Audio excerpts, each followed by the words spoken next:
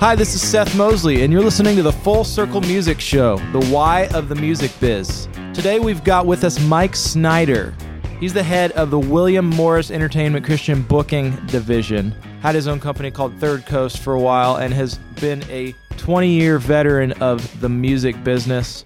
I learned a ton in this conversation, and I think there's a lot that you're going to get out of it as well, especially if you're an artist. He's dropping lots of gold on what does it take to be a successful touring artist, to build your brand, to get to a point where you're selling out theaters.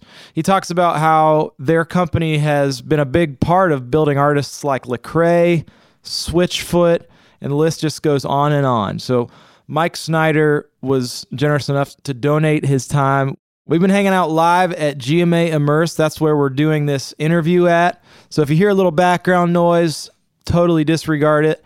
Before we jump into the interview, I wanted to make you aware of an event we are doing this August. It's August 26th through the 28th.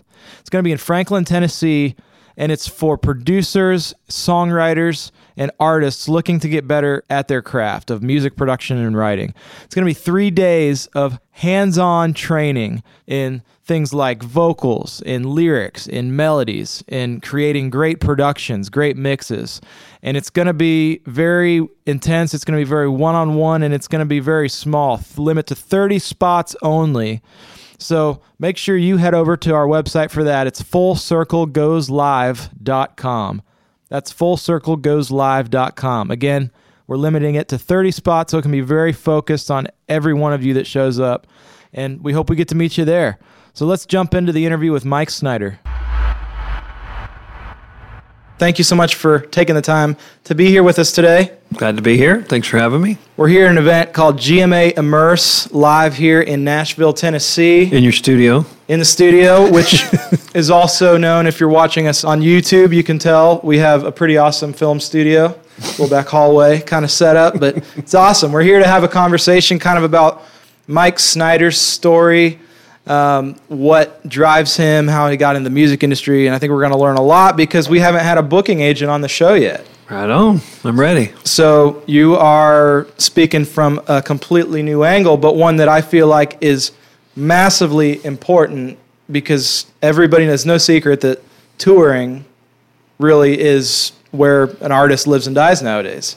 I agree. And, a lot of them make their money. They're living off of that. A lot of people are recouping off of record sales. And we're able to do things that we don't have to just sit around and wait on a radio and records. And we can actually, people have even said we've become a lot of the A&R departments of different labels where we're growing things on the road, getting them ready, prepping them for their deal, and kind of help take them that next level. Sure. So is this your 20th year in the music industry now? I think this is year 20. 96 was my first year. What are you going to do for your anniversary? I don't know. I have to figure out what year. It's this fall, I guess, 20 years. That's a really good... I think I deserve to go away to some island, probably. I think you should. But that's awesome. So talk about, what was your first foray into the music business? How did you get into it? First foray into the music business was my little brother named Todd Snyder, who's a singer-songwriter, folk singer, storyteller, signed a record deal at Margaritaville MCA and had a couple of managers that he let go. And I wasn't in music business. I was actually a contractor. And I took over managing and tour managing for him, and that's how I ended up in Nashville. Same time I signed some other artists. I wasn't in Christian music at the time. And saw kind of the world with him. He did really well. He's about my age, a little younger than I am, but had a long 20-year career, and he's still out doing it. He has a new band called Hardworking Americans, which is kind of this hippie jam thing, and sold out 3 nights in Atlanta this weekend at the City Winery. I got tickets for David Crowder to go. He's a big fan.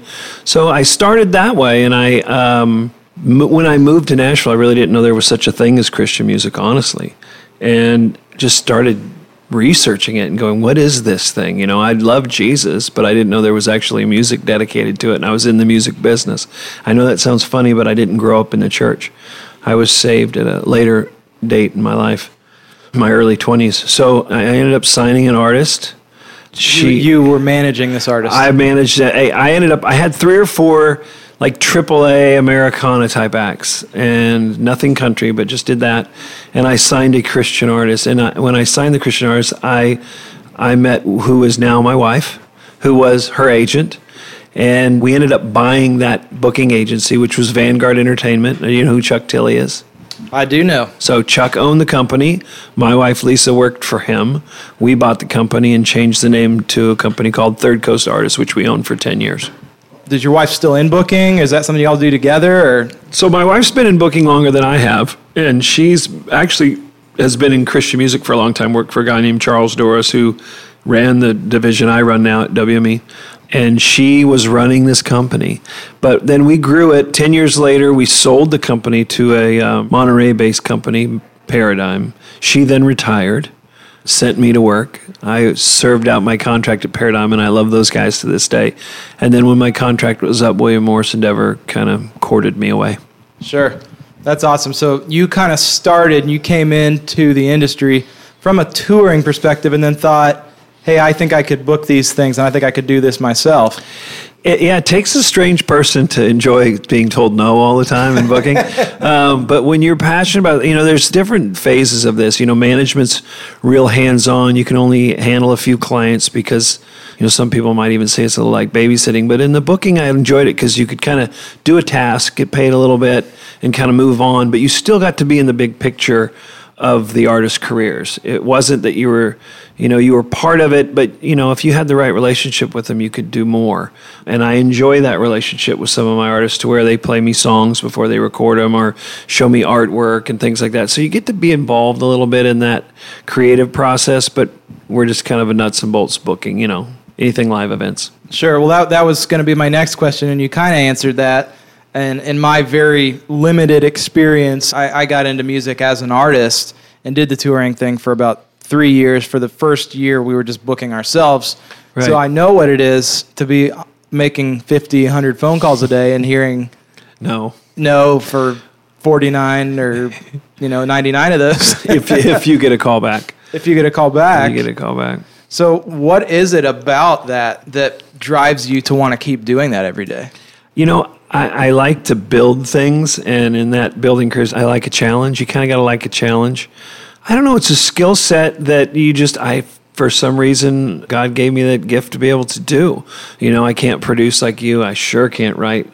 And, I've always been able to sell a little bit, but when you're passionate about something and people can hear it in your voice, it just makes it a lot easier. And so I love doing this. When I was able to combine my love of music and my love of God and do that for a living, and actually go and sell that, live music especially I love. I was able to do that. And we did it by, it was a boutique, so we couldn't compete with William Morris or CA or these other agencies. So we found bands like Caedmon's Call or Bebo Norman or Waterdeep, bands you might not even remember, that could actually go out, play colleges, sell tickets, build careers without having radio, without having, this big push behind them. And it just grew and grew and grew. And a certain artist was attracted to us, and we were attracted to a certain artist. I know I'm rambling right now, but what makes me want to do it, I really don't know. I think when you start having success at any one thing, you start enjoying it more. And I did. You talked about going out and building an artist career without radio. Mm-hmm. And that's been a big thing that I've been really interested in, because what I know of the industry is from the production and the songwriting part of it, where we deliver a project to a label, they send it to radio, that gives an artist a reason to go tour because they have a song that's on the charts or something. But you're kind of saying that with an artist maybe like Lecrae, mm-hmm. who you've helped launch his career, I don't know that he would ever say he's had Christian radio on a massive scale. He's not. So how do you do that? How do you do it the other way? Well, it's a partnership with the artist, and it just depends on the artist. I mean, using Lecrae as an example, he didn't suck, for one. Can I say that? You are totally okay to say that. He actually took a genre that I was trying to get into very, very long time, which is hip-hop, which is the most popular genre in the world, into Christian music, which we were just pounding it in every church's door and every bar's door. He actually started just making great music, and it started resonating with people who liked hip-hop. He also had a great team. His partner was amazing, Ben. Social media was amazing. So when we started working with him, it was already starting to bubble under. So a lot of it is the influence that we have, right? And the people that we can introduce them to, the different buyers from AEG and Live Nation to bigger church events, to the right church events, to the right things, to some of the gatekeepers, and we can open up those doors and it just steamrolls, and being on the right tours, making the right choices. We've always believed that, you don't make decisions based on money. You make it on what fits the brand and what fits the artist the best, and that the money always takes care of itself. And in Lecrae's case, it did. He made all the right decisions. He toured in the right places with the right people. He's a brilliant guy. He really is. That's true. So in the beginning, you talked about Bebo, Norman, and Caedmon's Call, where with Lecrae, you're able to kind of maybe, open some of those doors now that you have this status in the industry and this status in these relationships and this trust established as a company. How did you do that in the beginning when you didn't have that with an artist who was not getting radio play? Well, so that was more of a grind, obviously. But we tried to find a niche, trying to compete by not competing, right? So we found a home in the college marketplace. We tried to find artists that college kids were attracted to, that first time they get out and they start thinking on their own, trying to find things that might be a little more heady, a little bit more college-driven. Caedmon's Call at the time was just killing it in that space. And so we were working with them, and it was a lot of cold calls to a lot of different colleges. We'd put them in clubs. We would call up FCAs, and it was a lot of work. Like, we want to be at X school, and so we'd go through the college ministry and we'd get the venue on campus and they'd promote it, and then the colleges would freak out, like, how did this band sell 2,000 tickets on this campus and we've never heard of them? And that just steamrolls. And this is before Facebook and all this kind of thing. Maybe MySpace was around, but it was before all that stuff. So it was email lists, merchandising, people trading records at the time, or are ripping off records in computers. So it was that kind of time. So we dug in, and then when you start having success in any one space, then everybody else, so other like-minded bands wanted to be part of what we were doing. And we kind of became the cool kids a little bit, which was fun, and that's how we attracted. And I could go down through the list. I wish we could have a reunion, but, from Bebo and Waterdeep I loved, and Andrew Peterson, who's still out killing it right now doing his stuff. Yeah, his stuff's amazing. Yeah, so those guys were all part of that original late 90s, mid 2000s class that my wife and I helped, and they helped us, So if I'm an artist who is, because I have this conversation probably once every week with an artist that comes in the studio to write for their record, it's everybody's writing out of a spirit of kind of fear of like, well, we need to hit radio. We just have to have this specific, small, boxed-in target. What is your advice to an artist who maybe tries it, doesn't quite hit, doesn't connect at radio? What are they then supposed to do in terms of turning around and going and building something on the road, which is, ultimately where you have to do it? Are you able to book shows without radio success and chart success? We are, and if you look through our roster right now, we do a lot of hip hop. We just signed this really cool band out of Florida, Social Club. They've had no radio. There's just a lot of neat things. The worship space, those worship bands that we work with, from Carrie to, Ren Collective hasn't had any radio. You have to be really good at what you do, and you have to know who you are, and we have to understand who you are as well. So we like to make sure we see them live. We get the music, we get the ministry, but you just really need to know who you are and put a plan together with your team, be it your manager or your booking agent. And if you don't have radio, you just need to be put in front of the right people. And there is still a world out there of word of mouth. Obviously, social media helps. That people, you look at, I'll use Ren Collective as an example. I don't think we've ever had more than a top 10 and one, and they're out selling over 1,500 tickets a night nationwide. Andy Mineo, the same thing. Just finished 52 shows this year. He's never had any radio. We did about 1,000 paid a night. And that's finding that fan, really being good at what you do. Doesn't mean you're not writing great stuff. It means it's not radio, right? Sure. So it's still driven by the music. Yeah. And then maybe the lifestyle and the brand of who you are. But the music still has to be great. It just might not be radio. So how much, you talked about social media a little bit. When you're going in to book a tour, does social media play any strategic role in what you guys do as a booking agent now, or is that kind of artist does that, we stay out of that? No, it's very much become a part of it. It used to be, where are you? I mean, it's changed so much, but, on a bigger level, it's like, let's get a breakdown of where your sound scans are and where you're selling the most. Where are you being played at radio more? And then we would route tours and kind of go around that. But right now, Spotify, streams, Facebook, Instagram, all those things are a major play. When we lay out a tour or we try and be strategic about growing a certain area, we, without question, right at the top of the list is where they're most popular social media. And there you can find all that information out, and you can break it down in regions and in states. It's pretty cool. Sure. So if you could kind of quantify this in one sentence or paragraph, what is a dream artist? If somebody's to come to you as an artist, say, hey, will you give me a booking deal? What are you going to look for in me as an artist that's going to add the most value to what you're doing? Work ethic. I mean, it's probably that way in anything.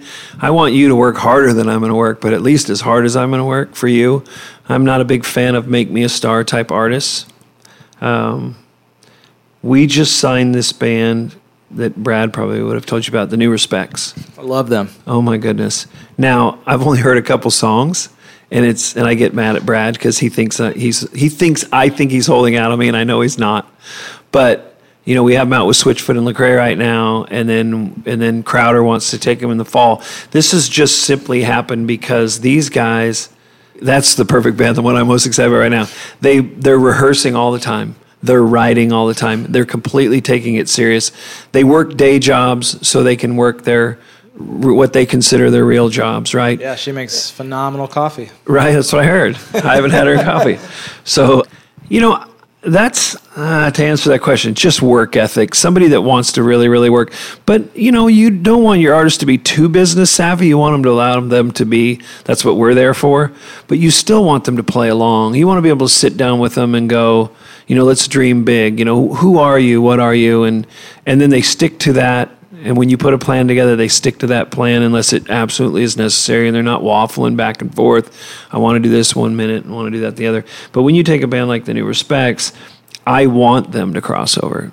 I want them to, and I will do everything in my power. We're building a team around them that's all-encompassing with the power that WME has, not just in the Christian music. Now, they have to deliver the music. I can only do so much. But we will find them the opportunity. And I know, like the opportunity that we have them out with Lecrae and Switchfoot right now, because that came through us. That came from the agents going to see them play at a club, being blown away, calling the manager, calling the band, sending some music, sending some video, and them going, we love this too. Are you sure? Yes. Now they're out on the tour, and now John Foreman's sending us video going, oh my goodness, this band is going to be massive. And they did that in the garage, as they were writing and rehearsing, right? Yeah. When they showed up, they had a show. It wasn't their first, deal. Yeah, that's phenomenal. So it's work ethic. You hit on a really big buzzword, because we talk about that a lot, is the whole word crossover. Okay. Artist starts out in one genre, like Christian music particularly, because that's what we kind of work in a lot. And then I guess what I'm asking is, can you make that happen? Or does it just have to kind of be a strategic thing? Switchfoot is obviously a great example of that. How much of that have you guys had a hand in, or has it just been sort of their music that does it for themselves? Well, there are some opportunities that we can't get these bands because of their music, or because they're on Word, or there's some reality to that. The hip hop space has been a new thing for me as far as the crossover side. The Switchfoot, the 1,000-Foot Krutch, the Red, those things that we've done throughout the years. Those are a little bit easier, because rock bands, it's a little easier to be, like 21 Pilots, where, you're just not being vulgar. Hip-hop's a little bit different, right? And so it's been difficult. Like, we're really hardcore into it with Andy right now, trying to change some of his social stuff, trying to change some one sheets. He's writing music. I think his music's general market anyway, but he doesn't swear and do things that other hip-hop guys do. So can we, getting Andy out, we got Andy out with Logic. And he killed it. And the funny thing was the Twitters and whatever it is those kids do these days, they were like, these are my two favorite hip-hop acts. And these are Christian kids, So it's there, and we can put them in front of those people. But to actually really go to the next level, they have to start making the music, partner with a mainstream label that's going to spend some money. I mean, there's that anomaly right? That we can start putting out. But going back to crossover, like with the New Respects, I know because of what we do as an agency, we're going to get them looks out with mainstream acts, right? But that's only going to take them so far. It might continue to create this buzz, but at some point, the label has to partner with their LA office, and they have to have the right song, and they have to spend X amount of dollars to kind of take it to that next level. Doesn't mean they can't grow in the general market. And I remember back in the day, I'm sorry to ramble, but I remember back in the day when Switchfoot decided we are going to just do clubs from now on, right? They'd still do a few festivals every once in a while, but in that, like Lecrae's about to do now that he's on Columbia, right? He has a mainstream manager, mainstream record label. He's going to make a mainstream record, and he's going to make some sacrifices financially to go and do what he feels called to do. But that doesn't mean he's giving up on the church. It doesn't mean he doesn't like the church. It just means this is his moment. This is his time. Switchfoot did the same thing. They decided to just do clubs. They started making less money, playing in, some dive bars and things, but people paid attention. They earned that. They had the other artists then could look at it. As an agent, then I can call and I can say, hey, I'm looking to have this band open up for you and whatever. Specifically, like I was trying to get Andy Mineo on One Fest in Atlanta. Well, we just sold out the club, 1,200 seats in March. Really? Yeah. Well, what label's he on again? Well, it's Reach. It's an independent label. You kind of got to dance around that a little bit. But yeah, we sold it out. Well, did he work with so-and-so? Yeah, he worked with so-and-so. They're like, wow, those are the kind of things.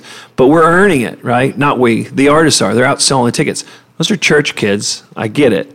But we're doing the business. And that business will turn their heads, right? But at some point, the music has to be there. And that's on a national level. These acts are that they're wanting to be with. Go ahead. Sorry. Sure. No. That's great. It's answering a lot of questions in one. But sorry. That's awesome. That's why I like this. We're laid back. I'm an agent. I talk. Well, that's that you answered your earlier question just now. You like to talk. I like to talk. That's awesome. So I often think about this too with a band like Switchfoot or Lecrae is he's on Columbia now. Do you ever get any resistance from, once a band like Switchfoot or Lecrae crosses over, and then if they want to come back and play the church or play the Christian festival, is there any resistance there? Or is there any pushback to say, well, they're not doing the Christian thing anymore? Or is it not so much that? Not so much, because, a lot of those festival buyers, not that it doesn't happen, because it does. And sadly, I think some of those people are a little short-sighted. I can tell you that we wouldn't be working with them if they didn't. I wouldn't be asking for them to be there if the bands didn't want to be there. I'm not forcing them to do anything. And not that I'm like this great, litmus test, if that's even the right word. But, we get some pushback. But most of it is like, if you're doing something outside of the Christian space, sometimes it's a little more alluring and attractive where they do want you, Those guys started doing festivals and events for outreach as well, or to sell tickets or whatever. And so if you have a band that's doing well outside of that space, they usually like to bring it back. But there's some short-sighted-minded people. Gotcha. Well, that's really awesome. So I want to shift gears a little bit and talk about kind of the changes, because you're coming up on your 20th year this fall. Obviously, it's a different industry than it was last year, but I'm sure 20 years ago it was entirely different. What are some of those changes, and are you optimistic about the way that music's heading? Well, and I don't want to keep talking about the same thing, but yeah, I'm really optimistic. I really believe, thanks to you and others, the music that we're making is really competitive. The songs that we're writing, the songs that we're producing, it's all over the place stylistically, which is great. We're not putting out the same thing. Some of the stuff sounds alike. Some of the stuff on radio sounds alike. But there's things happening outside of that, so that's exciting. The idea of folks crossing over that truly love Jesus that I'm excited about. I really feel, there's some differences are this. One, people aren't selling records like they used to. So we have to find other reasons like social media and others to use to sell them, to gauge the success, to get the money that we need, to sell the tickets that we need. So that's changed. That's just part of it. The other thing that's changed is the traditional selling to the churches that we always had done over the last 20 years. about 5 years ago specifically got very difficult. Every church has an unbelievable ministry of music ministry, either through worship or they have bands. They have a youth group that has a better band than my band. Do you know what I mean? There's writers, there's performers, there's 3 worship teams with better guitar players than the ones that are on in my band. So they used to love to bring our bands in for their congregations or their youth group or to lead worship for a conference. And now it's tough to get those because they have their own teams, right? So if they're doing, if a big church is doing a big camp, they have their own worship team or their youth worship team.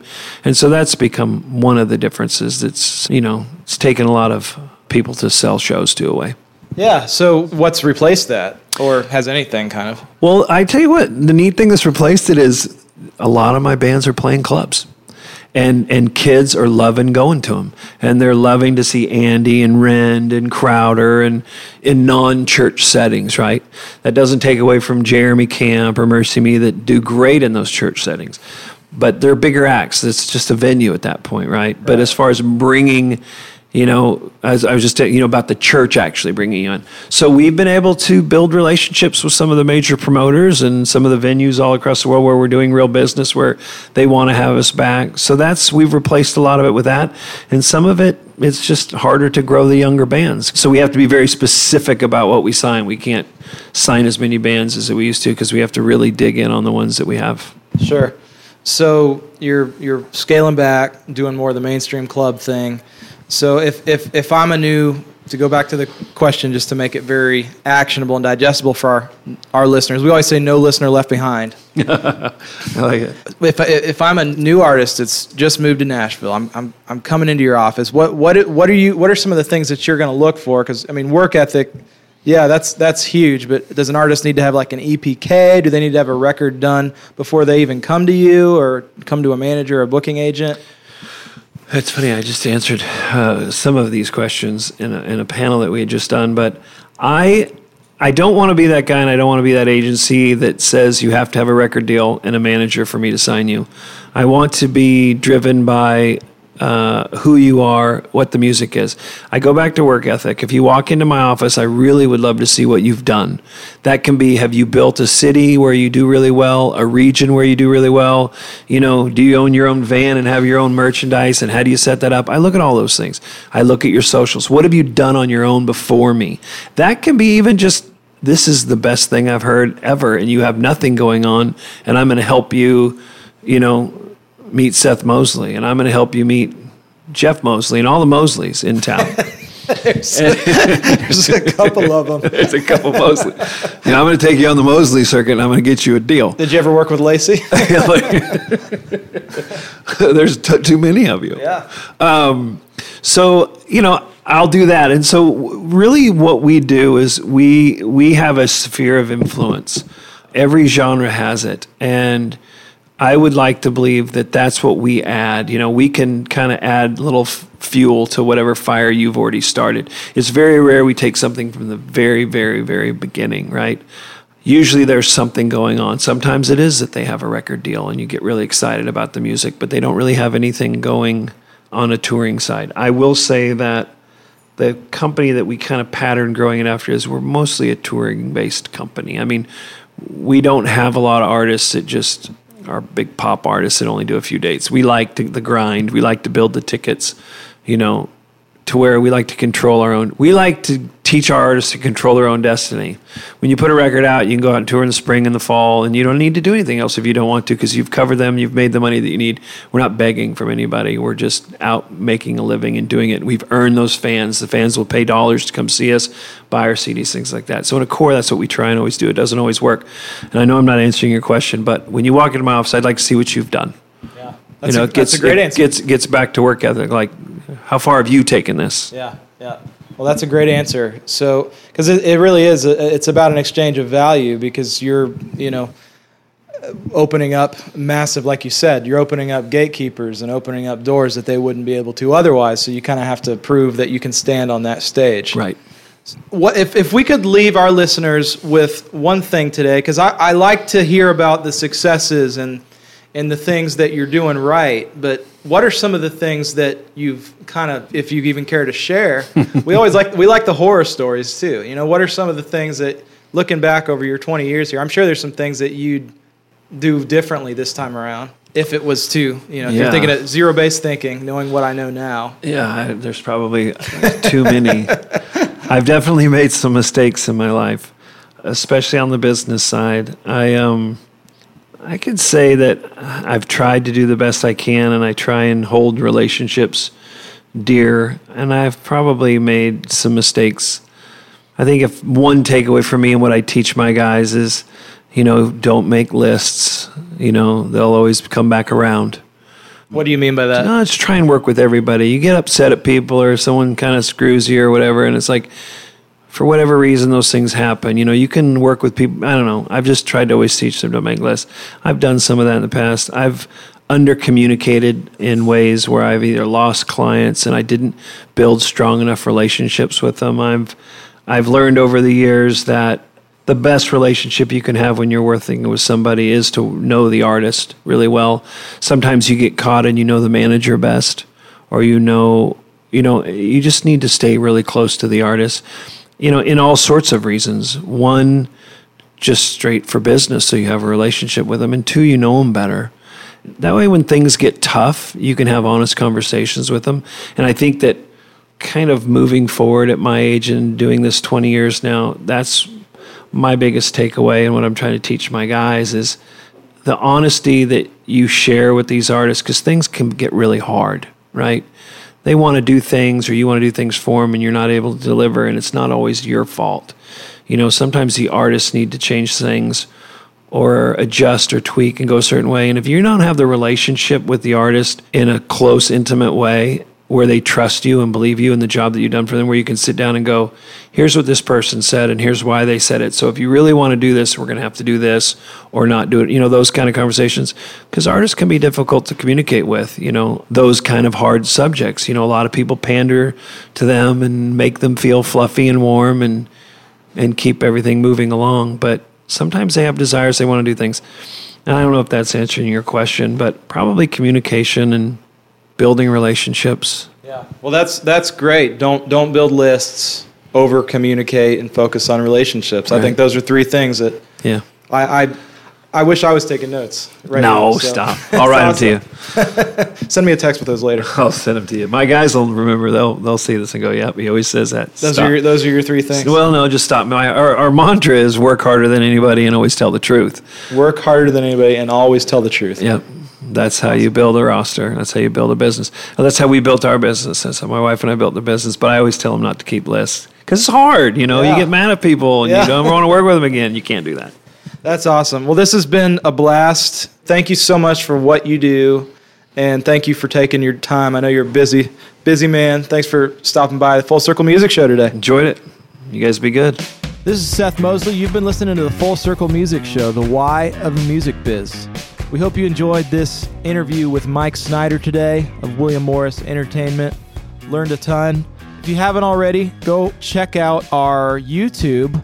We're starting to put these interviews in video format. So our YouTube, you can find us, just search the Full Circle Academy on YouTube, and you'll be able to see little excerpts from our shows on there here in the upcoming weeks. And once again, just a quick reminder on Music Makers Boot Camp, August 26th through 28th. That's in Franklin, Tennessee. FullCircleGoesLive.com. Be there, and we'll see you next week.